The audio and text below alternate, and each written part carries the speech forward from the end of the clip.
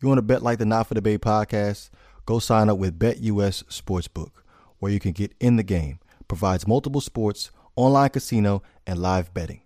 Has easy deposits, fast payouts, so sign up today using promo code NFD to receive 125% in bonuses. BetUS. Bet wherever, whenever. This should be played Wow, this drives. preferably Wow. in a residential area.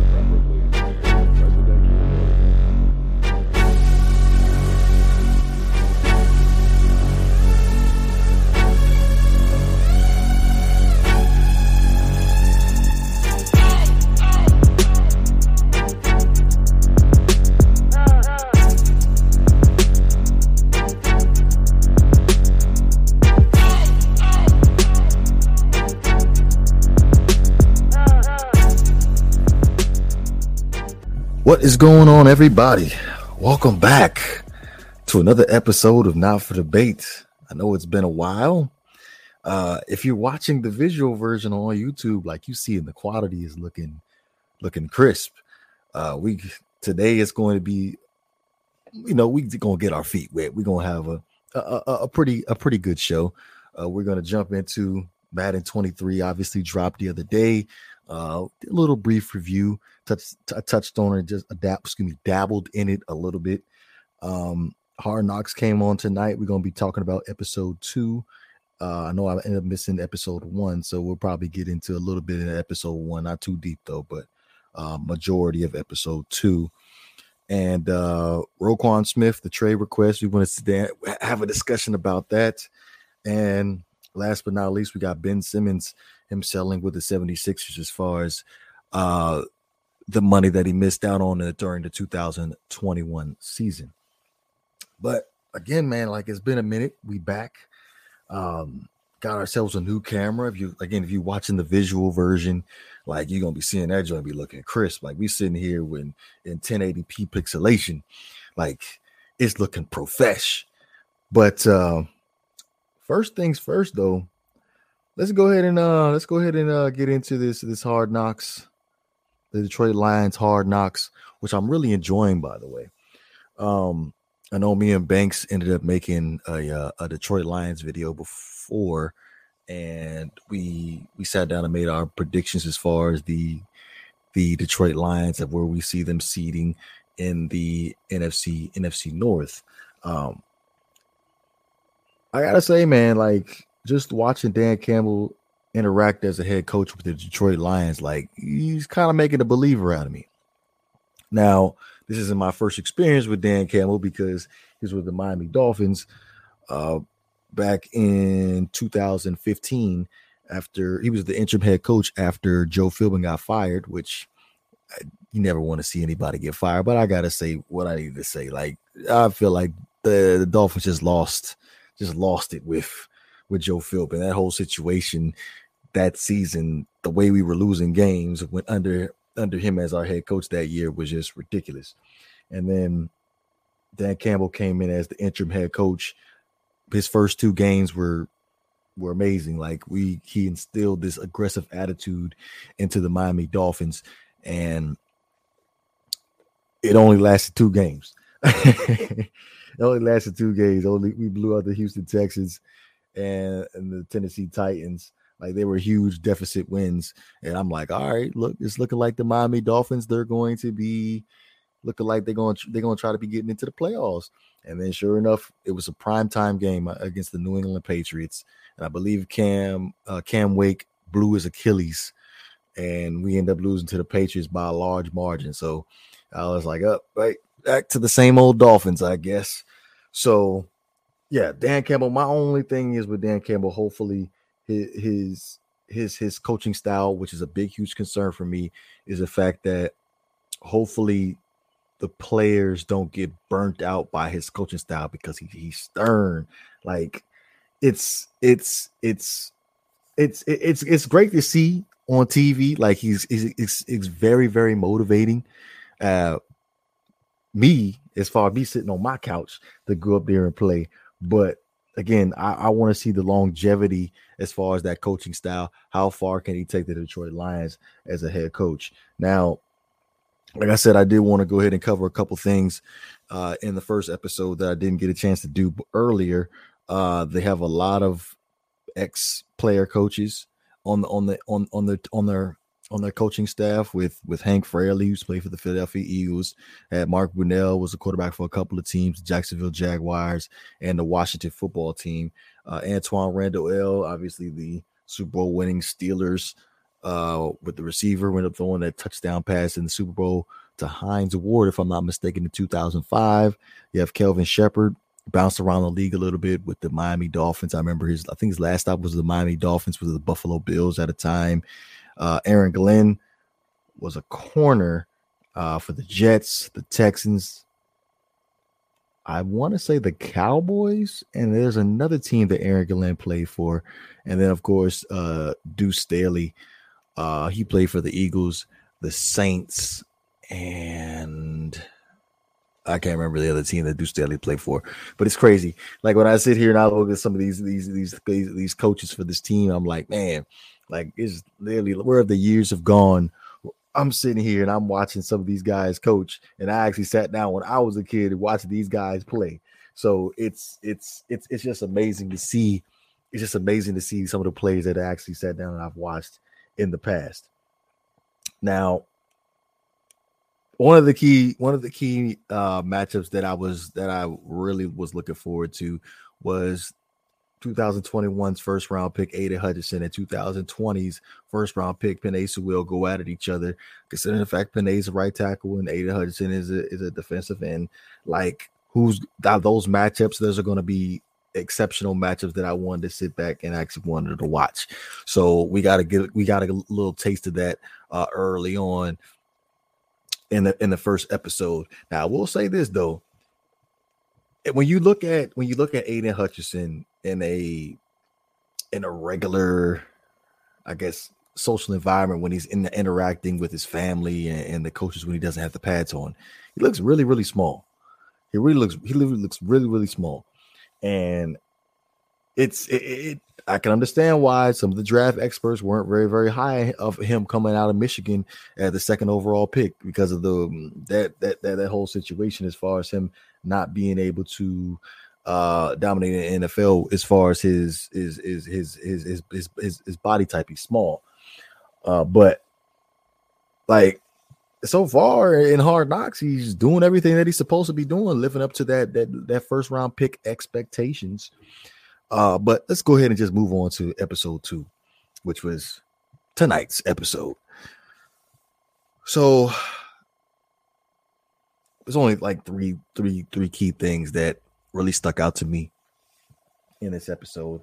Obviously, Deuce Staley, as far as him mentoring DeAndre Swift, like motivating him to be, I don't want to say tougher as a running back, but encouraging him to be better. Like he's sitting there encouraging him to be better. Like during the course of the preseason game, how he was telling him like, yo, you gotta take what the defense gives you. Like him going on film during the course of one of the practices, telling him that like, yeah, you can't give up on the play. You got to be aggressive with the defender. Put your hand out for a stiff arm. You could possibly get into the end zone for a touchdown. Like it puts the microscope on DeAndre Swift, because everybody knows DeAndre Swift. He's a pretty good running back, as in exactly put himself in that top 5 range as far as running backs are concerned. But like DeAndre Swift is well on his way to being a very good running back. Very good running back. I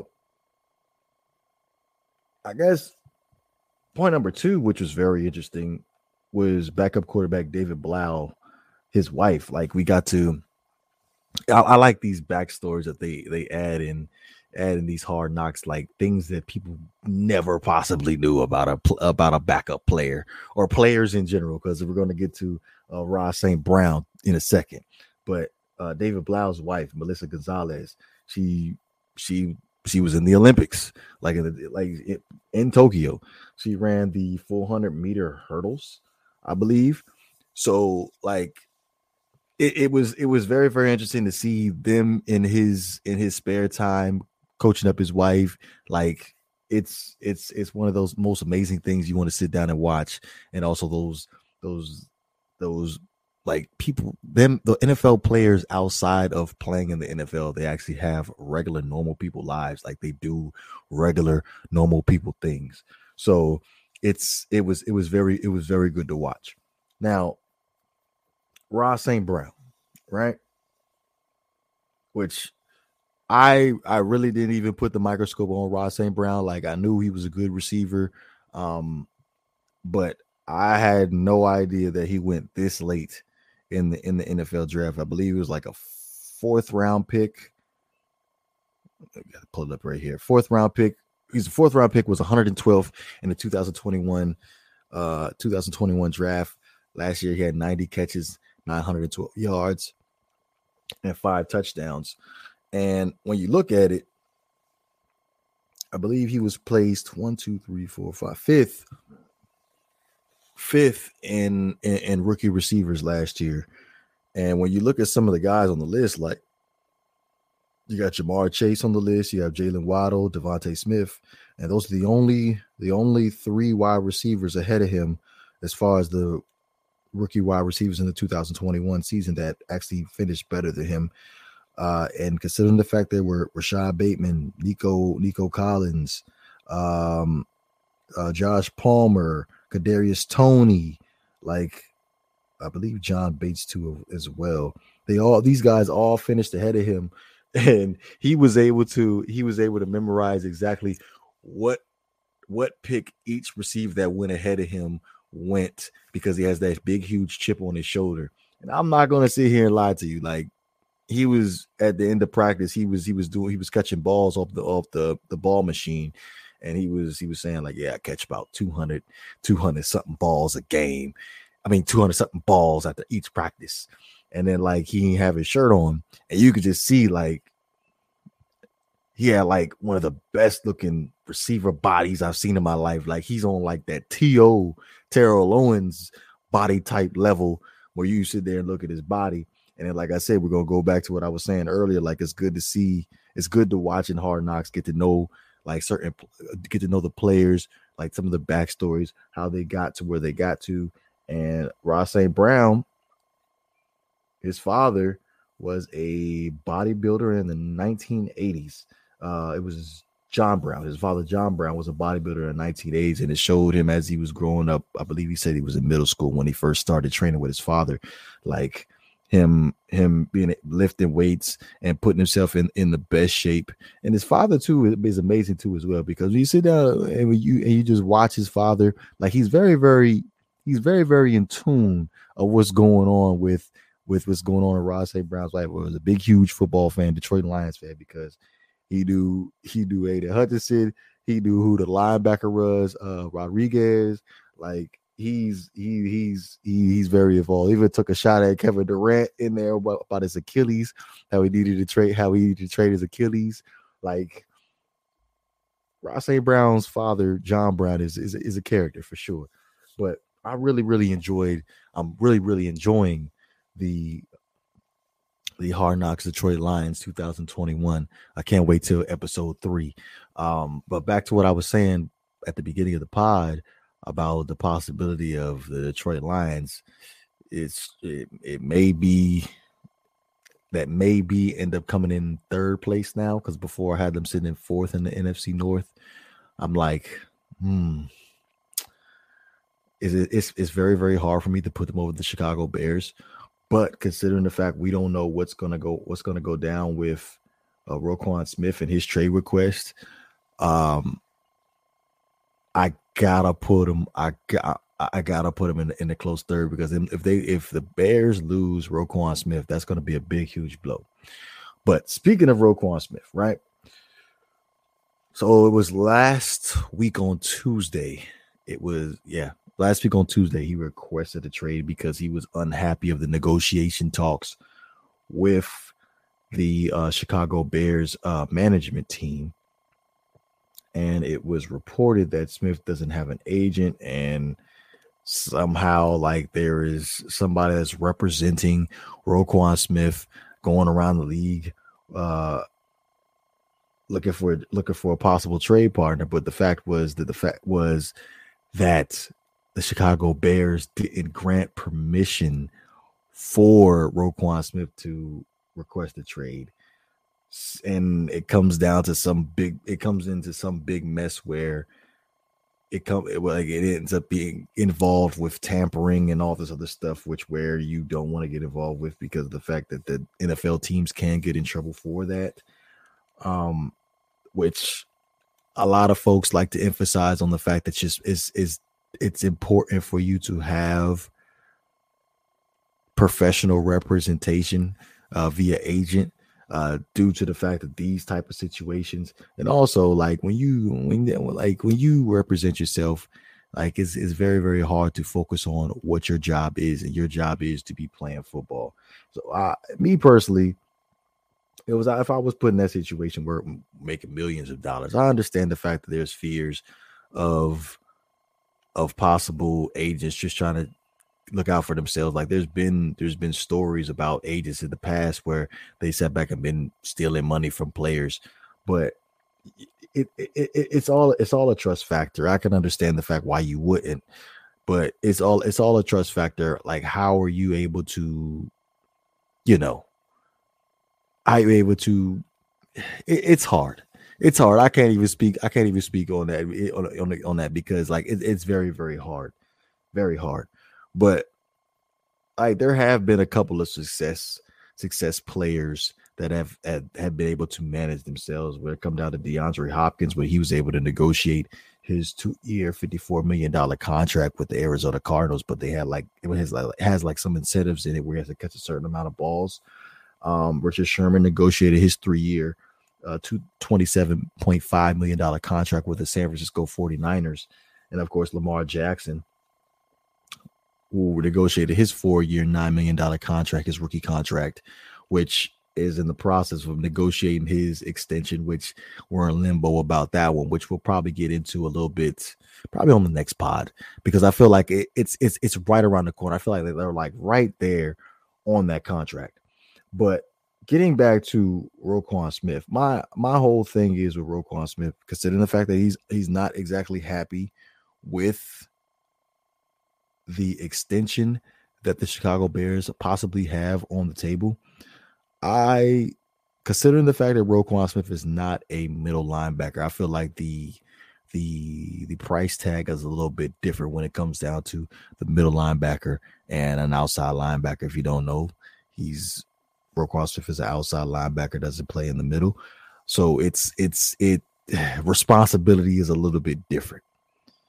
Now, what I wanted to get into was when Ian Rappaport reported that Roquan Smith was going to travel with the team to Seattle, which, mind you, he hasn't been practicing and he's not going to play against the Seattle Seahawks. Like, there was a league insider, Benjamin Albright, who tweeted after the Ian Rappaport report and said that Roquan Smith may stay in Seattle, which got a lot of buzz. And now it take the time to sit here, and I'm thinking about it. We're being honest. Like, Chicago, they're in a rebuilding stage. They nuked the whole thing. Brand new head coach, brand new general manager. They got rid of some of the veteran players, Allen Robinson, Danny Trevathan, Khalil Mack. Like, they want to rebuild the roster. I feel like Roquan Smith could have been a nice stepping stone a nice cornerstone for them moving forward. But it may be possible that they may end up want to go ahead and get some draft capital out of that. When we look at the Seattle Seahawks as a possible trade partner, it makes sense. It really makes sense, considering the fact that they have multiple first round picks. They have a lot of cap space next year, considering the fact they got rid of Russell Wilson. They just got finished paying DK Metcalf, excuse me. But it's weird. What's weird to me is the fact that I feel like the Seattle Seahawks are not a team ready to compete yet. Like I feel like they're about two, maybe 3 years. Like you look at the quarterback, it's a question mark with Drew Lock. Yes, they have some pieces on the offensive end with the two receivers with DK Metcalf and Lockett, but really, like, there's really not much to talk about. Jamal Adams, like, there's really not much to talk about. Now, there's folks out there that think that Pete Carroll, considering how he's up there in age, like he's not looking to rebuild the roster, but time will tell. But we're just looking at it. Like, is it possible? Is it possible that Roquan Smith could possibly be a Seattle Seahawk? Like, just doing a little bit of recon. One of the Seattle Seahawks assistants, Sean Desai, was the defensive coordinator for the Chicago Bears. There's a relationship right there where he has ties. Roquan Smith has ties with a coach in the organization. So I definitely wouldn't rule it out. Like, Roquan Smith is a very, very special player. It's a lot of teams that want him. It's a lot of teams. Like I like a lot of teams that need a Roquan Smith on that roster. So we'll see. We'll see what happens moving forward in Seattle. So I know we talked about Ben Simmons a lot in the past. A lot of people have mixed feelings about Ben Simmons. A lot of those feelings are negative. But Ben Simmons and the Philadelphia 76ers have settled the grievance that was filed for Ben Simmons to get some of his money back that he ended up missing out on because of the fact that he didn't play for the 76ers in 2021. Now, I know it's been a while, so I went ahead and got together a little brief timeline of how this thing went down. So 2020, there were multiple reports of the possibility of Ben Simmons being traded for James Harden. And then the Brooklyn Nets went ahead and pulled the trigger, and they ended up stealing away James Harden in that trade. It was a multiple team trade. They ended up stealing James Harden, which I felt like it kind of rubbed Ben Simmons, started this whole domino effect with Ben Simmons and the Philadelphia 76ers. And then there was the criticism after the playoff game versus the Washington Wizards, where Ben Simmons ended up having like a double, 15 assists and like 15 rebounds or something like that. And people was criticizing Ben Simmons for his performance. This is what I do not understand. Like, there's more to the game than just scoring points. And people need to understand the fact that, okay, Ben Simmons, he can bring other elements to the game than just scoring the basketball. Like, he's a phenomenal passer. He has the ability to get his hands on the basketball and rebounding and stuff like that. So I don't understand why people put so much pressure on him to want to have to shoot the basketball, where he's able to put his teammates in perfect positions for them to score. Now, I will say this. In that playoff series versus the Atlanta Hawks, he was 15 for 45 from the field. I believe it was 33%. And was 34% from the free throw line, which was a playoff worst. I understand that field goal percentage definitely has to go up, but the amount of criticism that he did take for that, especially for him passing up a dunk, it happens. Like, you just sitting there, like, you're in the peripherals. The fans are criticizing him for his ability to get himself involved in the offense as far as scoring. Like, it's understandable. He had a choke moment. Every player has a choke moment. LeBron had his choke, had quite a few choke moments. So it happens to the best of the players. Like, it's just how you respond to it. Unfortunately, Ben Simmons decided he didn't want to play for the Philadelphia 76ers in 2021. Also, another thing, I wasn't exactly on board with Doc Rivers when he was asked after the game, was that he was uncertain about Ben Simmons' future with the Philadelphia 76ers. Like, I feel like that's you basically throwing a player under the bus when you end up saying something outrageous like that. Like, I feel like you say whatever it is you need to say on the camera, positive as possible. Then behind closed doors, we're going to establish it that way. We're not going to give the media something to go off on. Oh, well, Doc Rivers is not uncertain about Ben Simmons' future due to his performance in the playoffs. That's something that you don't want. But moving on in the timeline, after that, Ben Simmons didn't report to training camp. He was fined multiple times. And then leading up to the Philadelphia 76ers first game, Ben Simmons reported, and he ended up missing more time due to mental health issues. And then finally, during, I want to say it was February 10th, 2022. February 10th, 2022, they finally pulled the blockbuster trade to send Ben Simmons to the Brooklyn Nets for James Harden, and Brooklyn ended up getting Seth Curry and Andre Drummond in like 2 first-round picks. And then, of course, Ben Simmons had the back injury where he had a herniated disc. Ended up not playing at all for the 2021 season. Here's my thing. I still think that the Brooklyn Nets won this trade. Like, it's only a matter of time before James Harden's like, I don't want to play for the 76ers anymore. Like, it's a wrap. Like, I ain't with that. And I feel like the Brooklyn Nets got compensated a little bit too much for just Ben Simmons, even though Ben Simmons is a phenomenal player. But I felt like the leverage was all it. Just the 2 first-round picks. That's a lot, and 2 starting caliber players. Even though Andre Drummond is not on the team anymore, but 2 starting caliber players. That's a lot. That's a lot.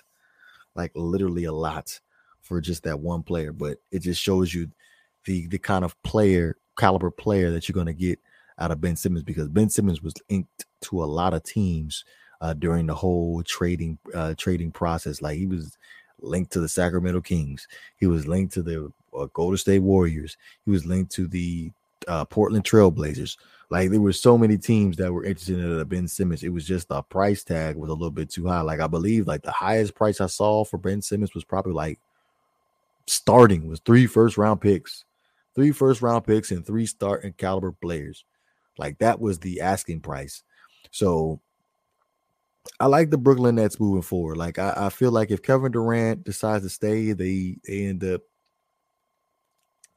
squashing whatever beef that they have with Steve Nash, even though I'm not very high on Steve Nash, just by the way the coaching was in that first round in the playoffs versus the Boston Celtics. I feel like they could be one of the best teams in the league. Like, they got Claxton at the center position. Like, he's an upcoming star. Kyrie, I really want them to trade Kyrie. Like, I don't see where this works with Kyrie. It just doesn't work for me. Like, you can get multiple players for Kyrie, and then Ben Simmons obviously is going to be on the roster for some time to Kevin Durant, and Ben Simmons could just play off of Kevin Durant. Like, Ben Simmons doesn't require the basketball. He's going to do his thing. He's going to play defense. He's going to pass the basketball. Like, Ben Simmons is like the most unselfish player that you can play with, and it just works out perfectly where the Brooklyn Nets can be favorites. They literally can be favorites. Last thing before we end up closing out this tonight's pod, Madden 23 just recently came out. I told myself I wasn't going to buy another Madden game, but here I turned around and just bought another Madden game. Now, just a little brief review of Madden 23. Like I played for the past 2 days now. The new feature that they added, I want to start off with that. With the new throwing mechanic, where they really emphasized on the bullet pass, the pimp, the back shoulder throws and stuff like that. Like it's a little bit of an adjustment for me, but I feel like at a point I'm going to be able to get used to it. It gives you better control. It gives you better control over your quarterback's throws, which I'm liking. Now, I don't think this is ever going to be changed back. My biggest issue is just the rank games. Like I needed to be on simulation. And the reason why I want this to be on simulation is because of the fact that because I feel like players like mobile players like Lamar Jackson, Josh Allen, and Kyler Murray, I feel like users take advantage of those players a little bit too aggressively. And I say that because of the fact that they're able to run around and do whatever they want with those players with minimal consequence. And what I mean by that is, like, when your players are fatigued, you're supposed to not be able to have the same capabilities. That's why I respect 2K a lot. And like for example, like Lamar Jackson could have had like a 15 to 20 second play where he was running around the whole field. He's going to be exhausted in real life. So I feel like if he was to go ahead and turn around and do that 2 or 3 straight times in a row, like there should be some consequence where it'd be an increased chance of a fumble, or maybe a possibility where he's incapable of making a certain kind of throw because he is tired and he can't make that throw, or possibly can't break a tackle. It's that, and I just feel like this whole game planning situation, like before the game starts, they have you go in and you game plan, like whether we emphasize on short passes, medium passes, deep passes, inside run, outside run, stuff like that. They emphasize, like, you can pick between those game plans, and then you have another option of doing it again at halftime. Here's my problem with it.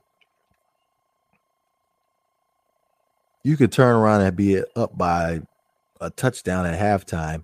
You can go ahead and be like, you know what? We're going to go ahead and run the ball. We're going to run the game out, run the clock out, switch to inside runs, and you could throw an interception, and you could be tied for the game. Then you just get a totally momentum shift where the opposing team just takes the lead, and you could end up down, and you have your game plan emphasized on inside runs, where the negative side of inside runs is degrading pass protection.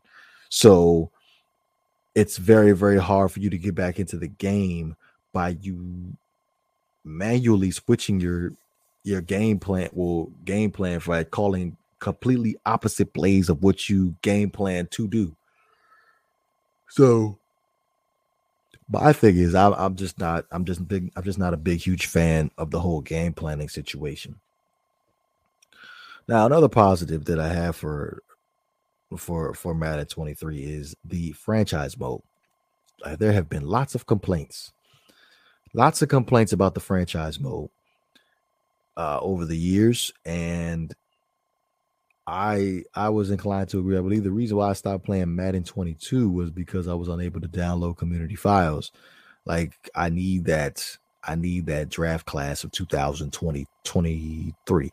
Need that draft class of 2023. It brings more authenticity to the game for me to have those draft picks, those real names, those are the things that I really, really want while I'm playing it. So, like, I stopped playing Madden 22 because of that. But they were on point with it this year. Like, they added a new system in there where players are a little bit more they broke it down how what players are actually looking for in team signings.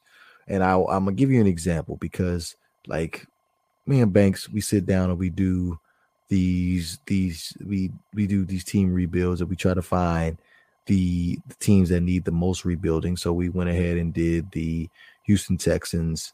I was the Houston Texans. He was the Jacksonville Jaguars. Obviously, the Jacksonville Jaguars are a little bit more talented than the Houston Texans. But one of the things that I noticed, like when we got to the free agency period, like players, like there's a screen on there for free agency, what players are interested in. Like is there state tax? How's the weather? What's the play scheme looking like? All these different things that they have optional for players to want to have. Like, does it have a winning culture? Do they have a franchise quarterback? Like those stuff like that, they added it into the game where it can affect if players will sign with a team. Now, considering how it was the Houston Texans, it was extremely difficult for me to sign these players, considering the fact they don't have a franchise quarterback. They're not a winning team. Head coach is a little bit suspect. So it was extremely difficult for me to sign some of these players due to the fact that was the reason. But at the same time, it was extremely interesting that I was able to, like, players are going to say no to a team like the Houston Texans, considering the fact that they lack in winning culture. Excuse me. They lack in winning culture. So that's one of the things I'm really enjoying about franchise mode for Madden 23.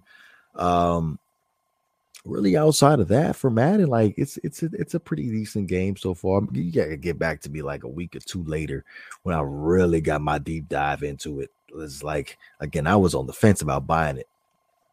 Really, I was on the fence. I was like had the devil on one shoulder and the angel on the other shoulder. I was like, should I buy it? Should I buy it? Should I buy it? I just went ahead and turned around and just bought it because of the fact that I just wanted to play it a little bit more, and then I would just make my DP vow.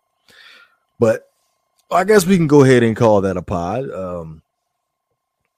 It's good to be back again on the visual side. We are in high def, 1080p. It's been a long time coming. But you know what it is. This is the Vord. This is the Not for the Bay podcast. I'm up out of here, man.